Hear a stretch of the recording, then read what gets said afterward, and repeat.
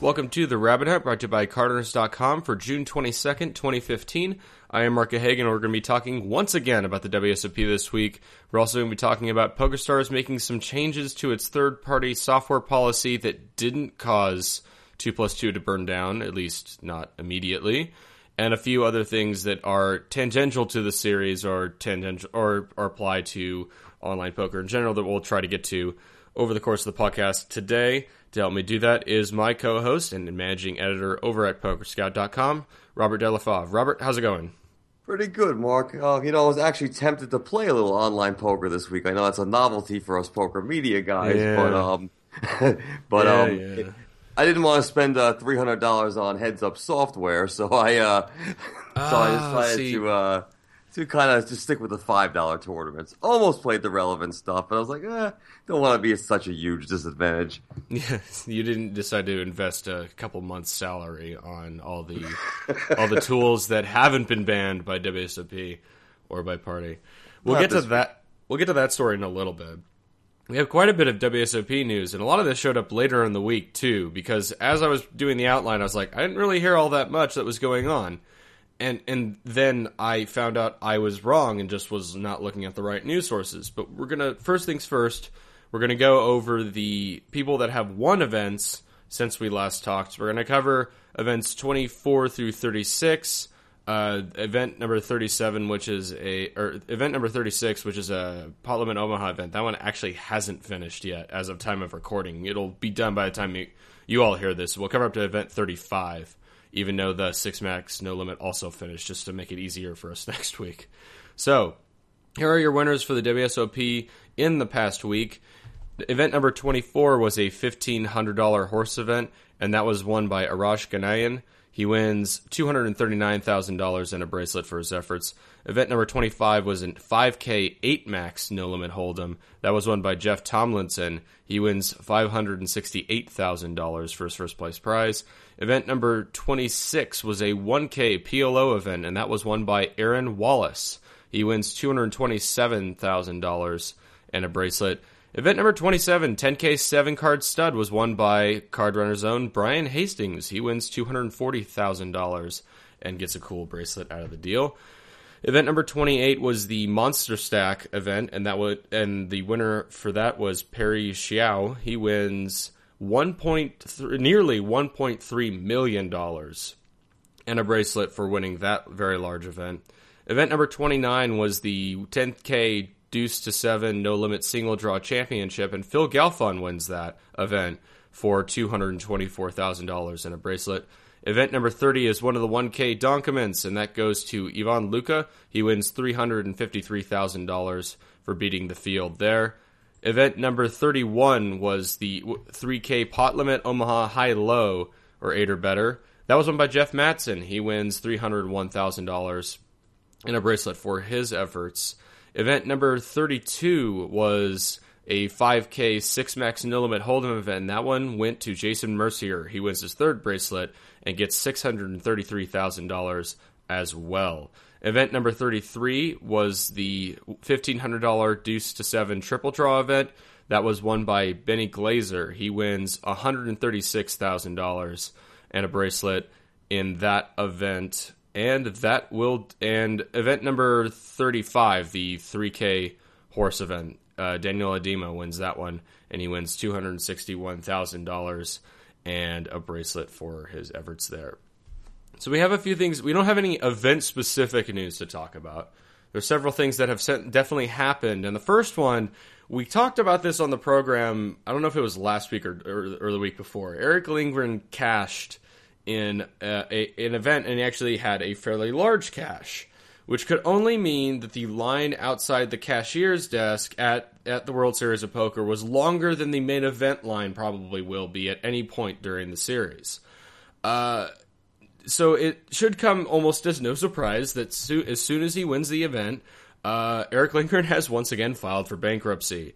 So this is according to Bloomberg Business, and also this got picked up by F5 Poker, who our good friend Jeff Walsh is the man in charge there.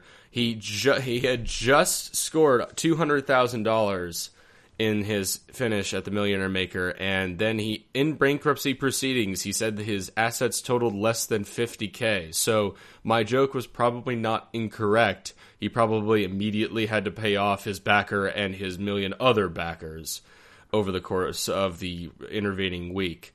According to the filing, he's thought to owe in excess of $8 million, and Pokerstars had sued him earlier this year for $2.5 million in an accidental deposit to his account that he just took and ran with around the time of Black Friday.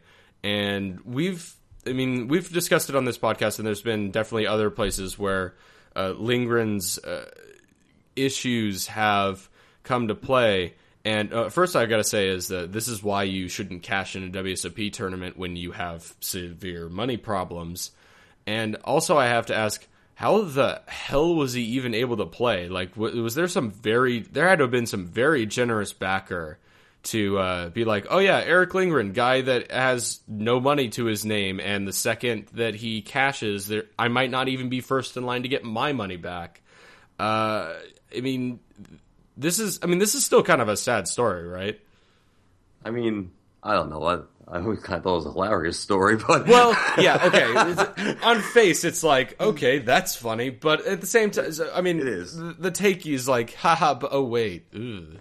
No, you're absolutely right. I just I was kind of just laughing at the fact that the two sources of this are Bloomberg Business, one of the most reputable sites in the entire financial planet, and then it's F5 Poker, which is a straight, basically a parody site, or a site that covers off-kilter topics in the poker world very effectively, right. I might add.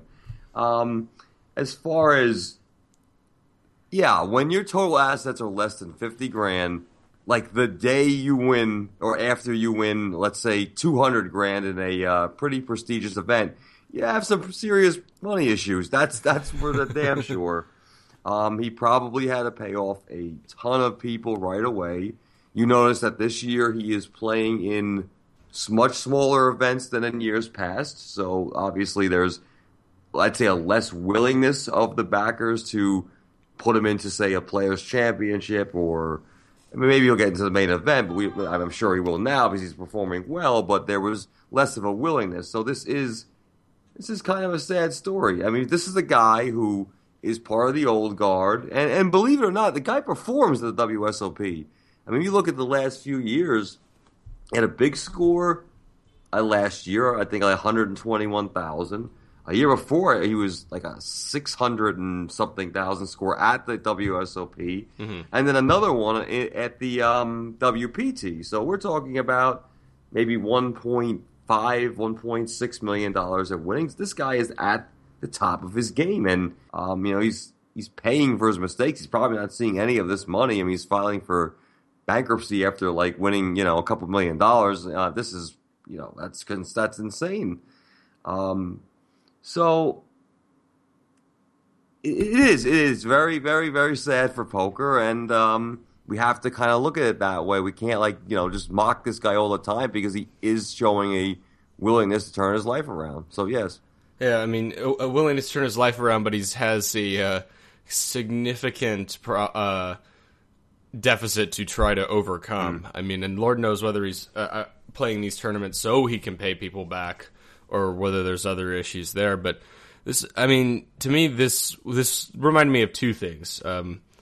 One, that we do still get a bit of schadenfreude whenever somebody that was formerly associated with Full Tilt has something bad happen to him.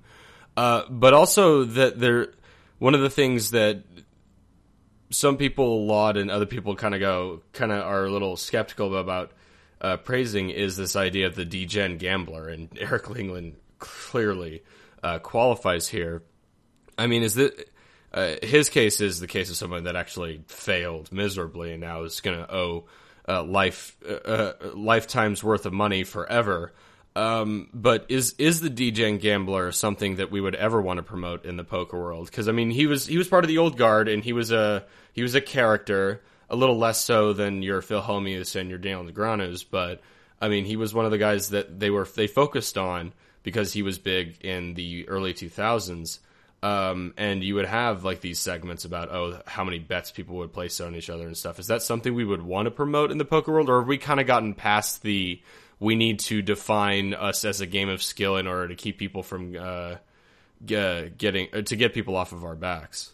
Yeah, I think it's good that, we can clearly differentiate between the two. If we look at this guy, we can say, hey, this guy is performing out of his mind at poker, performing at a top level for X amount of years, and he's still, $6, $7, $8 million in debt because he's a degen gambler, because he got mixed in with the wrong people, because he took some shortcuts in life.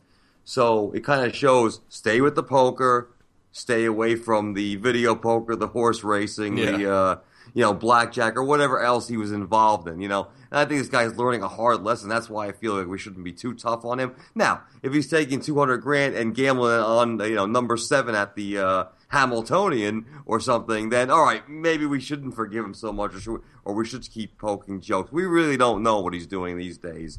It seems like he's on the straight and narrow, but we're not sure. Now, backing up to the point regarding, is this kind of a small reminder of, what was going on with Full Tilt? I believe it absolutely is. And you know what? But to be honest, it would disgust me much less to play on the new Full Tilt that's owned by Amaya and Pokerstars than to watch one of those god-awful commercials with all those, pros who are stealing our money on a regular basis. Yeah.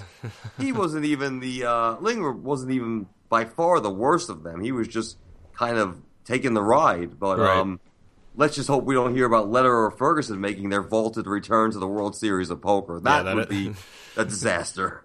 We talk about ways that there would be some sort of 2+2 singularity. I think that would be pretty much it if Lederer or Ferguson was at the main event and they weren't immediately crucified in the pavilion. So that all said, hopefully Eric does turn his life around, but he appears to have a long way to go to make the necessary changes. But the WSOP, on the other hand, which doesn't have money problems, even though the rest of the company does, is making changes of their own. So 2 things happened, one of which we've mentioned before. The other is a little more esoteric, but it involves chainsaw, so massive surprise there. But the first thing is that there's going to be a new batch of cards heading toward the WSOP. We mentioned on the program last week that there are people that have been complaining that the cards are too thin, that the clubs and spades look too alike, which that one I don't really buy, but whatever. Or in terms of like how can you not tell the two? But I haven't actually seen the cards to know the difference. But they're basically addressing these exact things. The cards are going to be thicker. They're going to have more distinctive suits. And so all I got to say is that so much for that effective, like, we're not changing anything, deal with it stance that Ty Stewart had made last week. Yeah, this is definitely more serious than in years past. If we kind of look back, this is the first time since, I believe, 2007, when you couldn't tell the 6 and the 9 apart, and that actually was a problem, that we've actually seen some cards from this company. It's relevant, and I'm surprised they're doing it because it is kind of late, but I think this is a play for the main event, if anything. It has to be, right? That's what it seems like, because I mean it's the 22nd now, or at least when this will be released, and so there's only a couple weeks left before the main event, anyways. And I can't imagine that they're going to get it that quickly. There was no time frame when this story broke on Poker News, but I imagine it's going to happen soon. The question I have, though, is this any hint regarding the investigation they may or may not be still having regarding the marked cards accusations at the Heads Up tournament? Well, because before they were like, and now all of a sudden we are getting a custom batch of cards. Yeah, like I said previously, the WSOP isn't light to make changes. I mean, people complain about these cards every year. It's the first time in 8 years we've seen them change. So I think it is relevant because now WSOP is saying, we're taking this seriously, even though we could probably get by with these cards.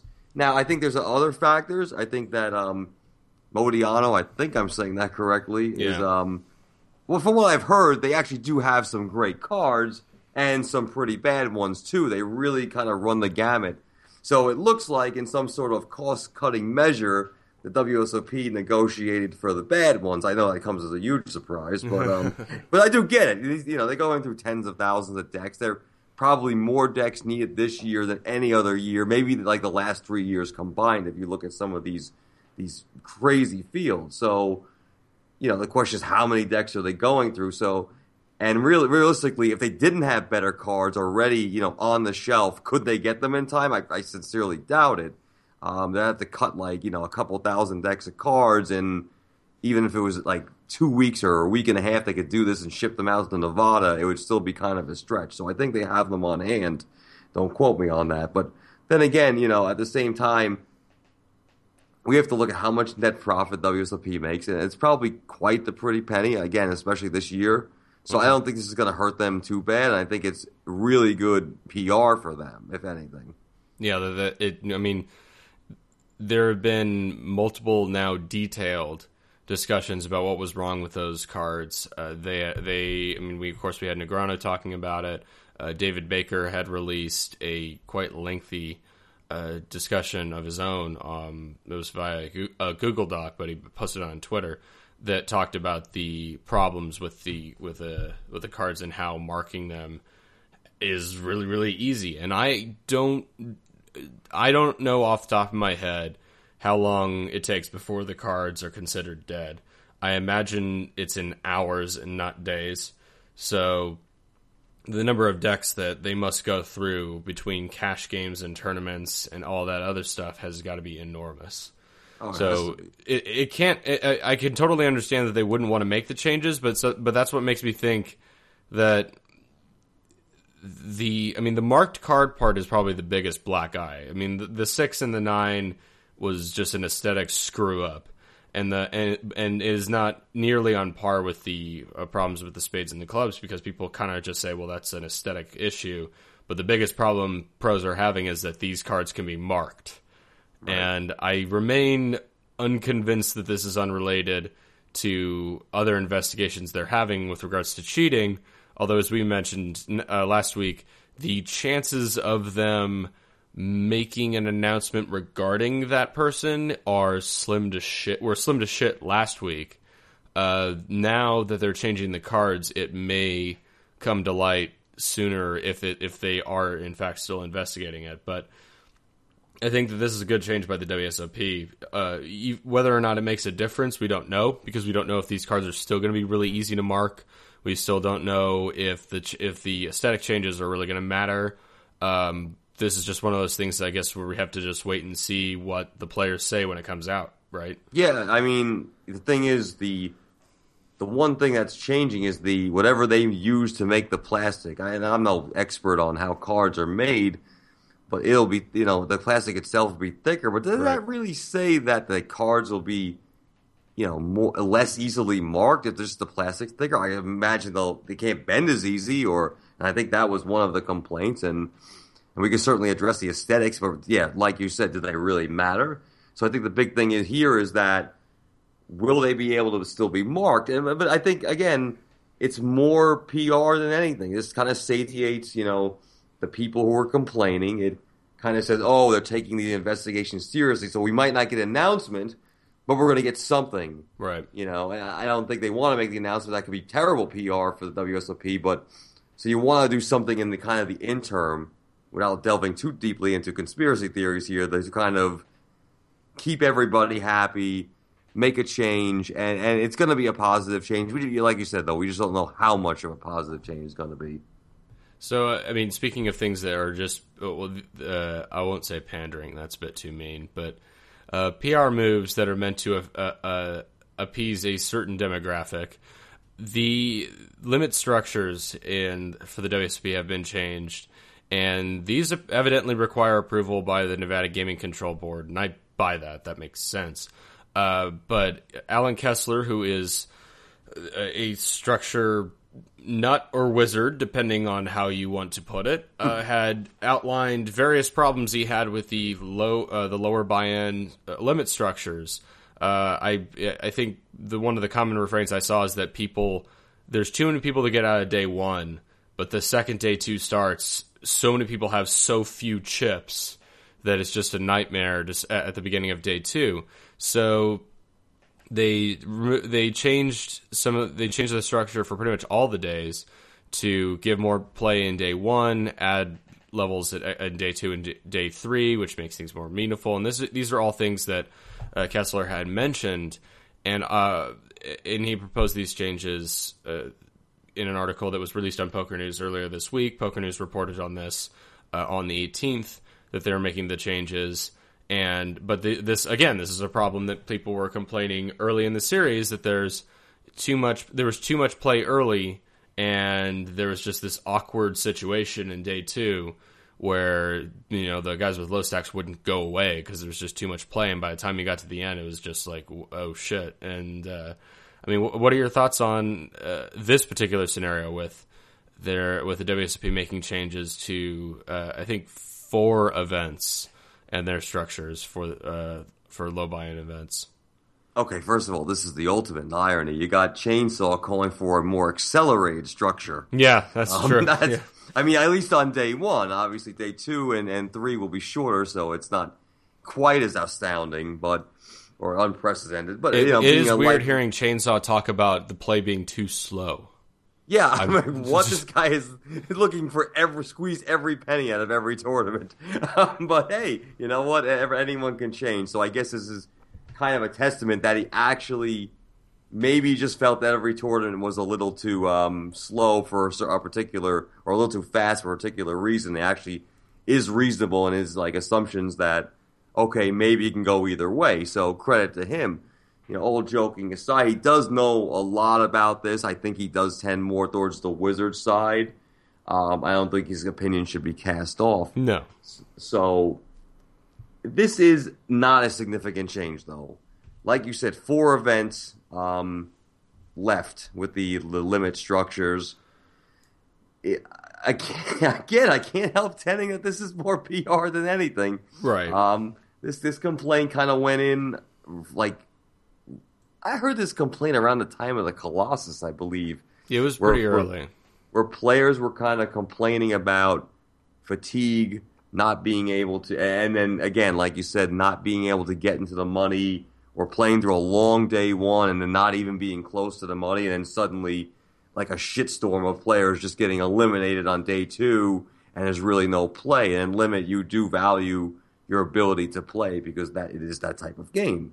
So I don't know though. With 3 or 4 events left, it's not significant. But again, I do give the WSOP credit, and I think both of these changes, with both the cards and the changes to the limit structures, will kind of be, let's see what they do next year. Let's see if they bring in good cards from the get next year. Let's see if they get it right for once, and let's see if they make amendments to their limit structures, and I think they need to make amendments to their no limit structures too, because some of the changes, while very positive, like the chip counts and the more preference towards lower buy-in events, I think it might have gone a little too overboard, in that players were having to play on day 1 till 5, 6 in the morning, sometimes coming back on 4 hours of sleep. So maybe it was too generous.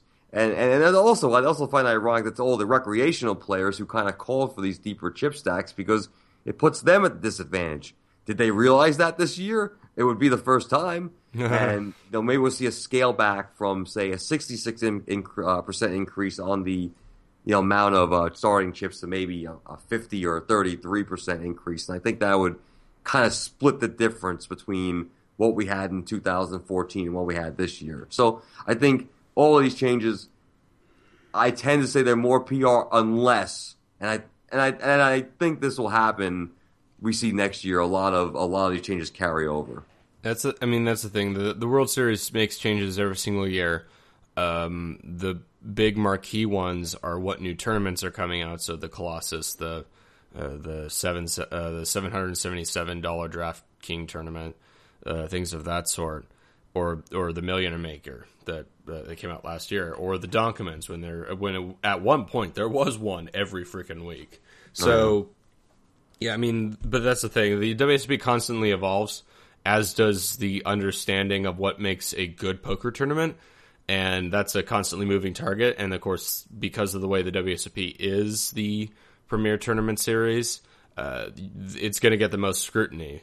It's going to get way more scrutiny than WPT events will, way more than EPT events do. So it's good that they do listen to players. And again, it goes back to, well, will this carry over to next year, or are we going to be talking about the same problems? And generally speaking, again, there's always poker players love to complain about something, and so somebody's going to complain about something next year. Just as long if it's not the things that they were complaining about this year, that's at least a sign that this is more than just a PR move to appease the players this year. Right.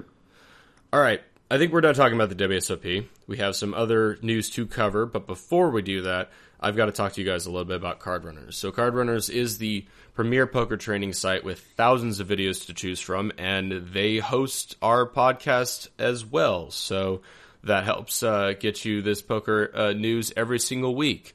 So this week, there's two really big topics that they covered. One, there's a lot of videos on low stakes, Zoom, PLO, and No Limit that went out in the last week. And there's also a video just on outlining the types of skills you should have if you want to play tournament poker. So that's a lot of useful information, both from the cash perspective in a fast fold situation and from playing a large multi-table tournament. If you're not in the United States, you have a much better chance of getting some free Card Runners. You can go to cardrunners.com, look at the top bar, and click the CR Deals link.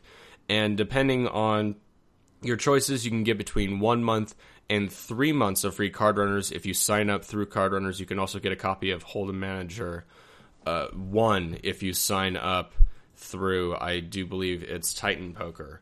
You'll get 1 month of Card Runners there. If you sign up through William Hill, you'll get 3 months of Card Runners. So if you don't have accounts on those sites, that's a great way to get free Card Runners. If you do not have the ability to do this, or you've already signed up for both these sites and can't get around it anyways, you can sign up for a monthly subscription, and it comes with a 7-day risk-free trial. So you can take a look at all the videos that you have. And there's also courses that have been set up on the forums for the site that can give you a good idea of the types of videos that you should be watching in order to up your poker game. So be sure to check out cardrunners.com at your earliest convenience for all of your poker training needs. Thousands of videos, and they're all really good, and they're all worth checking out. Okay, so it's funny that I mentioned Hold'em Manager, because the next story has to do with Pokerstars making changes to its third-party software policies. Now, to be fair, I'm not saying that they've banned Hold'em Manager. They have not. What they have banned are effectively third-party software that, I mean, what would be the best way to describe this? It basically plays the game for you? More or less. And I should point out, it's not a ban yet.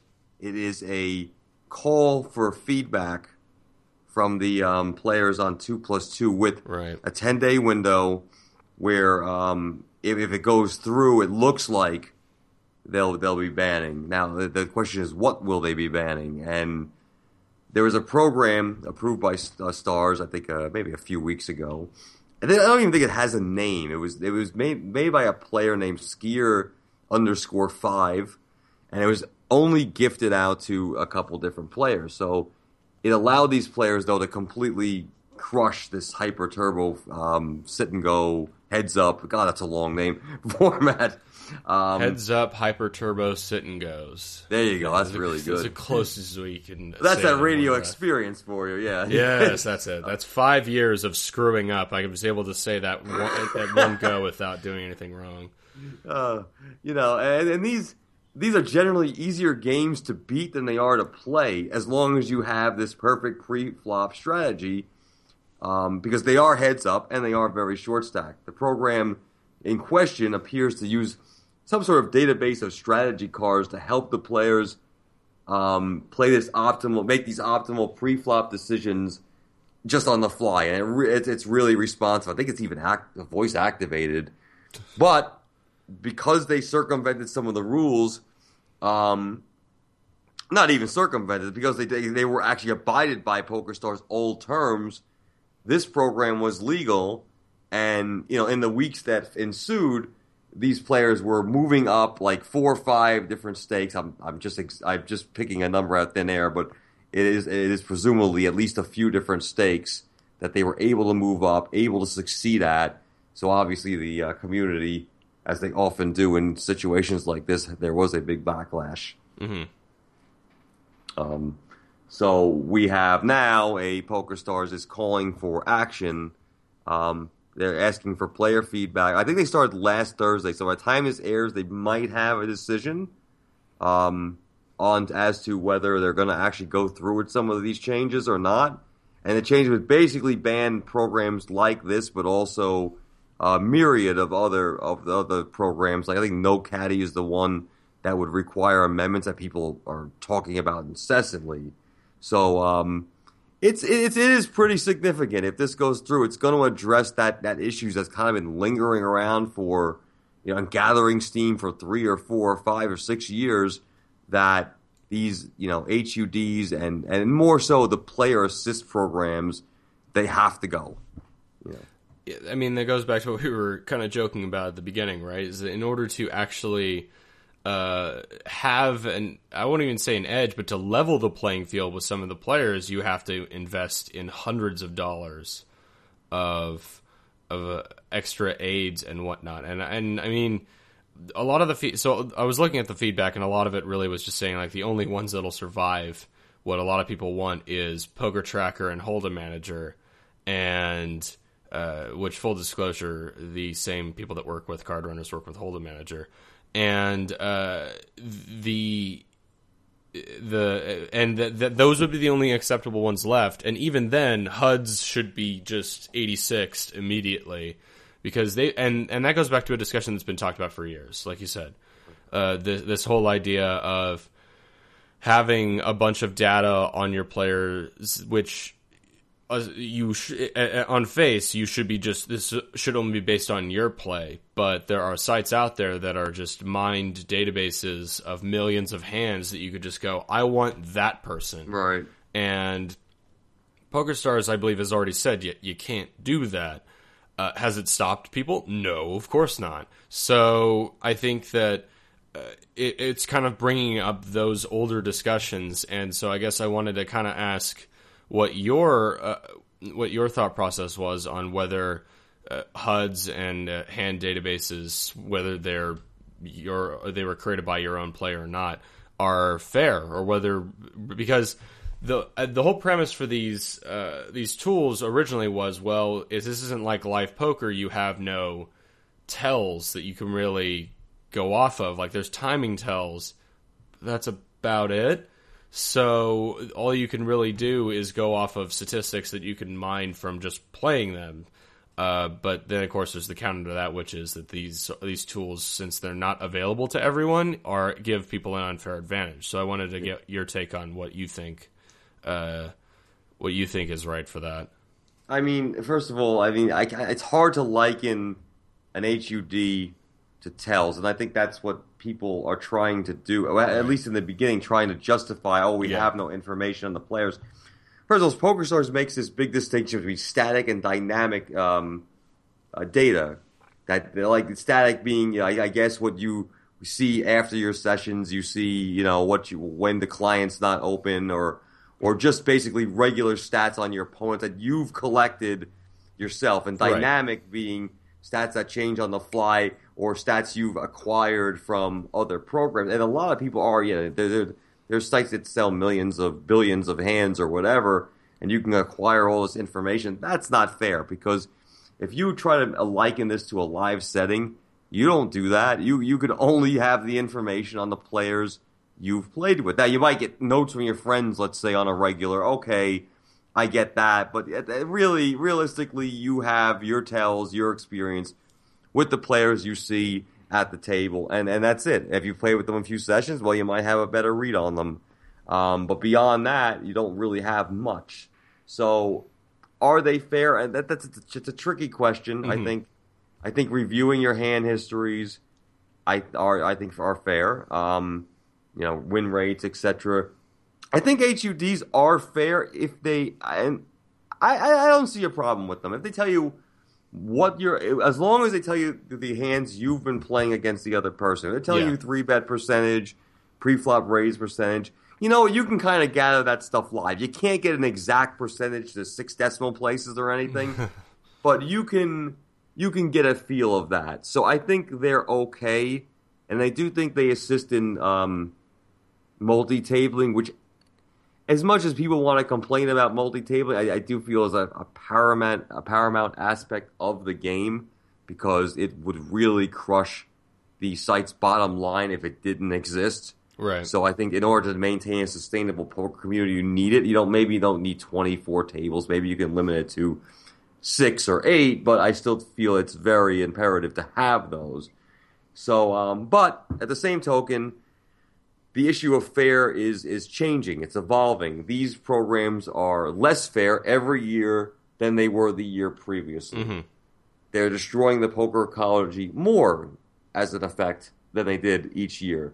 So what's kind of happened that this isn't really much of a game anymore. This is a math problem that needs to be solved. And that's how a lot of people are viewing it. It's a computer algorithm. And the guys who don't solve the problem, either because they choose not to, they don't know about these programs, as some recreational players don't, or they just can't afford them, or don't want to pay for them. That's pretty much my case, where I just don't want to pay for them. I don't feel like I should need to. They're at a severe disadvantage. And I think, one thing that gets lost in this is that these things take all the fun out of the game and all the appeal, initial appeal, the grandiose and romance with poker is kind of lost in all these statistics. It's just very nerdy, and not for nothing. That may be a good or a bad thing. We've seen guys from Silicon Valley like making billions over the years, and there is now a romance kind of associated with that. I just don't think we'll see the same thing online. So I think the fun factor is so paramount to the evolution of poker and the sustainability of poker, and now we've more or less lost that online. So that, I think, is the biggest problem, more than any issue of whether it's fair or not. I think that's why it would need to go more than anything. This tracks back to a conversation that we do have a lot with, when you look at the way that poker was covered during the poker boom. You would have these personalities, you would have these guys that would single themselves out by not only their play but how they were, and then when the era of the online player really took off, in the early 2010s, that's when you got the 9 people all in hoodies with sunglasses on and saying nothing, and suddenly it got a lot more boring to watch poker. And I think a lot of this goes back to that thought where you mentioned nerd, and I don't think that's exactly correct, but you have these people that their only way of knowing how other people play is through analytics. And so that's kind of the only frame of mind you can get at, and you're not really commentating to yourself while playing, and you can't really use social interaction to gain any knowledge in an online setting, or at least you shouldn't be able to do that very well. And so I think that so it goes back to so some of these tools do provide an unfair advantage. It's really easy to be like, okay, well, if you have a tool that's telling you what to do in a certain limit level with your number of big blinds and the other person's big blinds, like any ICM tool that exists, that's BS. That shouldn't exist. Analyzing your own hands, I mean, you could, in theory, keep a journal of all your live hands and put them in to something like Hold'em Manager if you so chose, and you could analyze your play there, and that's doable. But it's, obviously you go through a lot more hands in the online sense, so it's sometimes harder to keep track of your own play. And so, I mean, that's why I don't have a problem with these self-made hand databases, because they can help you plug up your own leaks. As far as HUDs go, I mean, the thing is that there's only a small fraction of people that actually understand all the data points well enough to take advantage of it. Whether that's a good thing or not, I don't really know. The cost prohibitive nature of a lot of these tools that are gray area at best is only kind of keeps that stratification of players that have these tools and destroy versus recreational players that get wrecked as a result of that. I mean, some of the biggest things that I think are consequences of this. I mean, when we talk about the poker ecology, is not necessarily that these tools exist or that they're expensive or whatever. It's that a lot of times when you're trying to gain an edge, and this was one of the other things that came up as something that should probably be banned, and players said this in droves, was like seeding scripts that bum hunt effectively.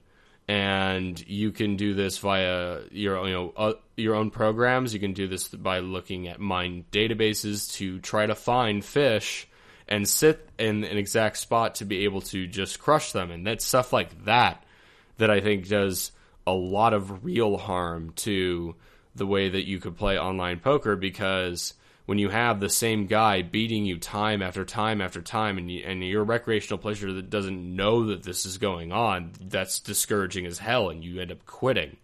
So it's stuff that, I mean, it's things that can very easily directly adversely affect players that don't know this stuff exists, like seeding scripts, like hand databases that you can buy by the billions of hands. I think that's the sort of thing that needs to go away. But the biggest problem is that especially for the hand databases, it's really hard for Pokerstars or any other site to actually enforce this. And I think that's actually one of the bigger problems, that no matter what you do, it's really hard for stars on their end to stop you. Especially when it comes to something like having a billion hand database, that sort of thing. Absolutely. I'm in complete agreement with every point you're making. I mean, first going back to the seeding scripts and their ability to allow players to bum hunt. Well, bum hunting is arguably the worst existing problem in the online poker realm. It's a virtual equivalent of bullying. I mean, Let's just face it. And I'm not just saying that because I've probably been bum hunted before in my life. But yeah, it's that and enforcement. If you have, if you have the patience to scour the entire 150 pages and growing thread of the Pokerstars policy change amendment, you'll see that most players are not really that confident that any change can be properly enforced. Right. And there's some arguing that the changes will create an even greater divide between, now it's not the haves and the have-nots, it becomes the hackers and the non-hackers. Mm-hmm. Or the guys using 2-3 computer screens to keep some of their information that's not allowed when the client is open, using a different IP or a hack or what have you to see and use these programs anyway. Maybe they're right. Maybe this creates an even greater divide between a smaller subset of the community and the rest of the community, but it's a bigger divide. So now, I don't know. My opinion on this whole thing is it's probably a good first step, in so long as Pokerstars takes some additional security measures. And I think this was kind of, again, without going into conspiracy theories, I think Pokerstars was kind of waiting for the right opportunity to do this, to institute these types of broad sweeping changes, because you kind of get the sense that they were trying to get rid of these heads-up sit-and-goes anyway. Yeah. They'd upped the rake. They reneged on it because the community was upset. They've done other things to kind of discourage play from this. And obviously, the introduction of spin-and-goes was a big deal. And in the absence of another one of them, I can see, well, to go back to the previous point, we can't really take all of these changes too lightly. So I think we needed something like this to kind of propel stars to say, okay, now we can take action because the community is going to be completely on our side. And now we can address all these problems that have been growing in the community for years and years and years effectively it is, again, a little PR. Everyone's going to kind of be on our side, but I think they're waiting for this opportunity. Now, in the end, will it look good or bad on them? Will it reflect poorly on them? It depends. If they institute changes to enforce these, and a lot of players are saying they just can't. They'll never, the hackers will always be one step ahead.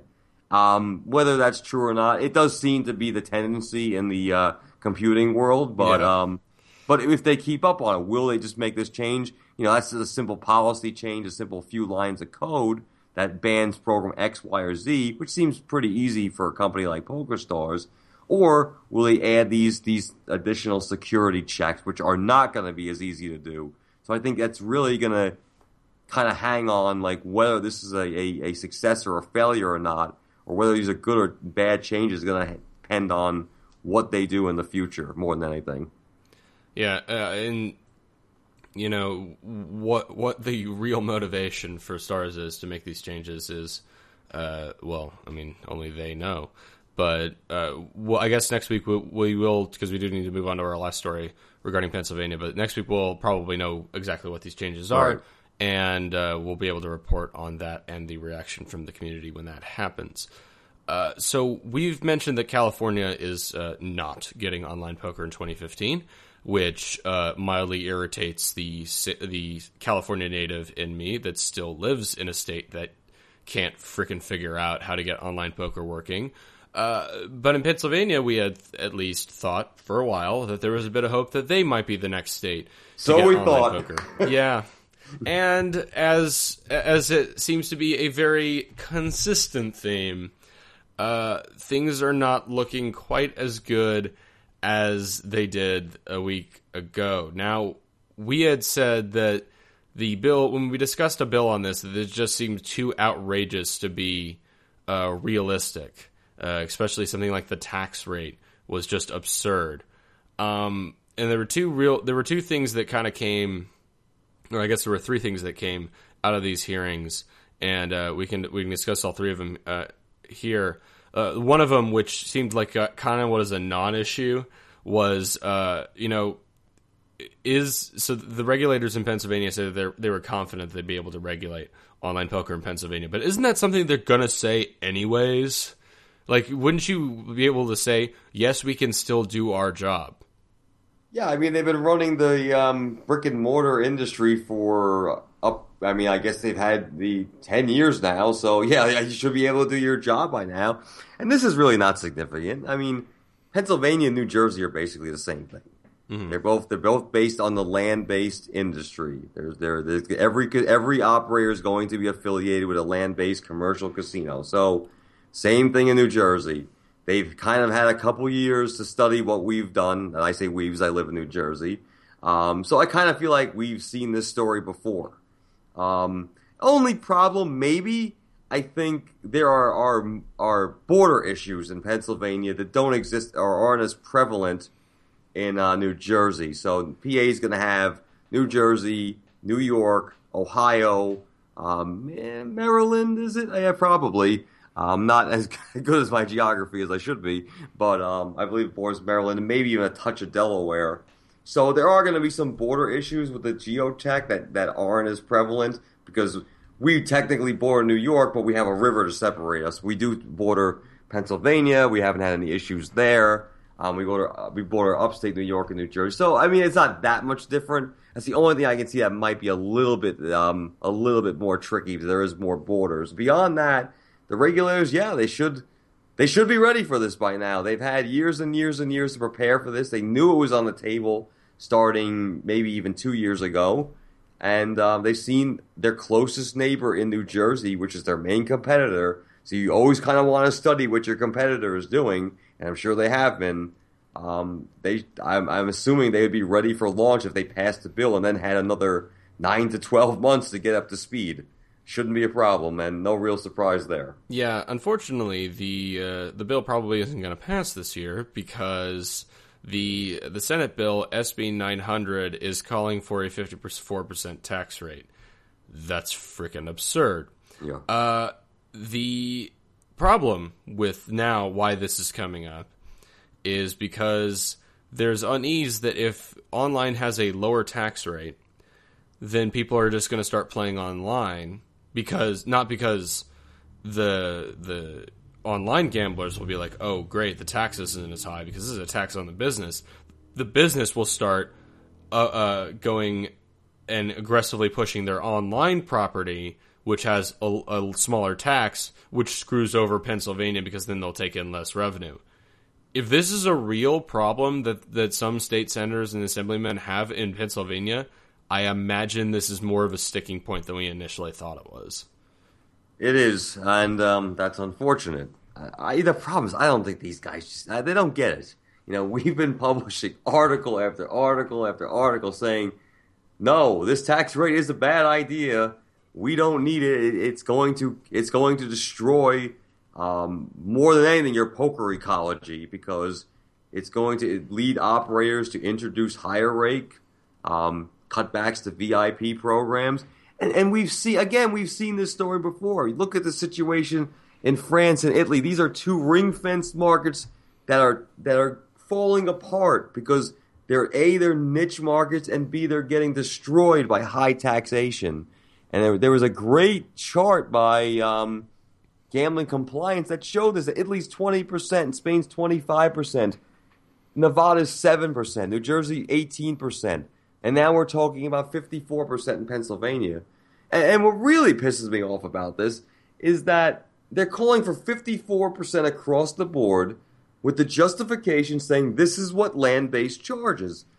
That's not entirely true. The slot rate is 54%. There's this other half of the business that I might have heard of called table games, including poker. The rate on that is 16%. We do the math, and we're not assuming a 50-50 split because slots are probably, that they do generate a little bit more, I believe. But that's actually that divide's kind of shrinking now. Table games are increasing in popularity. So assuming a 50-50 split or near that, your tax rate drops into the 30s. Okay, now we have a little wiggle room. You have Payne's bill, which is the assembly bill, 14% across the board. All right, we kind of knew that wasn't going to fly. A little low for what Pennsylvania's aims are with the deficit and all. But let's say we have 35 and 14 on the table. Okay, now we have something in the mid-20s. Now, is this sustainable? That's even tough. It would be tough for the smaller operators to really run any sort of tangible marketing schema in the beginning, and really their day-to-day operations is still profit off what again is a niche market until you get interstate, which does change things quite a bit in my opinion, especially mostly for poker. But this is not reasonable, and this is way more than what the land-based casinos are charging. I really want to emphasize that point because I do not care for this justification about the land-based charging 54 so we can too. It's not even remotely close to 54 once you get it on paper, and maybe I'll even figure out exactly what it was last year. But let's be a little bit more reasonable. Let's say it'll be, let's go for the 20s. Let's go for the high 20s. Let's meet in the middle.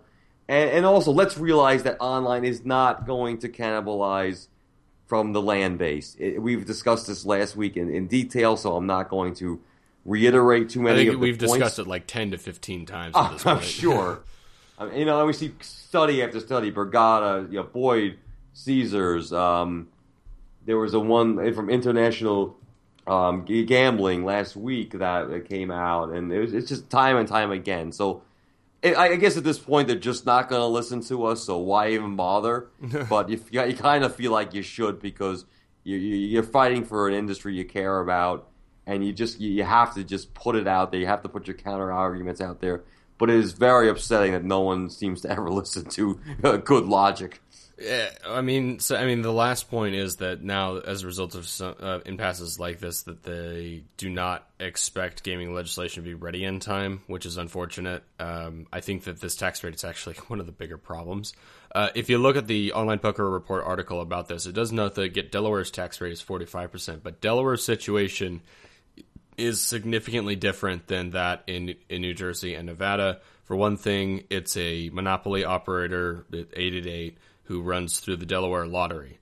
So it's completely different than having casinos themselves run their own operations. They're basically running, as near as it makes no difference, a state-run online site. Now, it's obviously not exactly that, but that's why the tax rate's so high there, is because they're all the rooms or all the places that you can gamble in Delaware have kind of banded together, have one operator. So that's kind of why the tax rate's as high as it is in that state versus the others. But yeah, when you're talking about Spain and France, when they're the tax rate in the 20s, and that's 40 million plus people, and those sites are dying, it doesn't really bode well for Pennsylvania. And unfortunately, the way things are starting to look is that Pennsylvania is also going to their bills are going to kind of wither on the vine just as much as they have in California. But we'll see going forward if they make progress by the time there's that June 30th deadline to try to get something going in Pennsylvania. All right, that's going to do it for this week's Rabbit Hunt. Robert, do you have any final words? Yeah, I want to tell the PA guys that, look, you got a $2 billion deficit. This is a proven way to reduce that substantially. What are we waiting for? Let's try to get something done this week. Let's hope some compromise, and let's hope someone who is instrumental in that decision hears this. Yeah, you would hope that at least someone... Or reads something, or does anything. Do some research. Do something. Help us. We want another state. It's been 2 years. Yeah, exactly. All right, well, hopefully some state gets that in. California! I vote. All right, so thank you very much for listening to this week's podcast. We'll have more discussions about the WSOP and whatever other news that comes through the poker pipeline. Be sure to check us out on Twitter. We are The Rabbit Hunt there. You can also check us out on SoundCloud. That's the best way that you get to see our podcast, because we do tend to release the podcast on that site a day before we release it on Card Runners. And also you can check us out through iTunes as well. So there's plenty of ways. And of course, you can check out Card Runners to get the video version. Of course, we might be starting to do something to justify the videos themselves. We're working on that. So for Robert Delafave, I am Mark Hagan. Thank you very much for listening. This has been the Rabbit Hunt, budget by CardRunners.com. See you next week.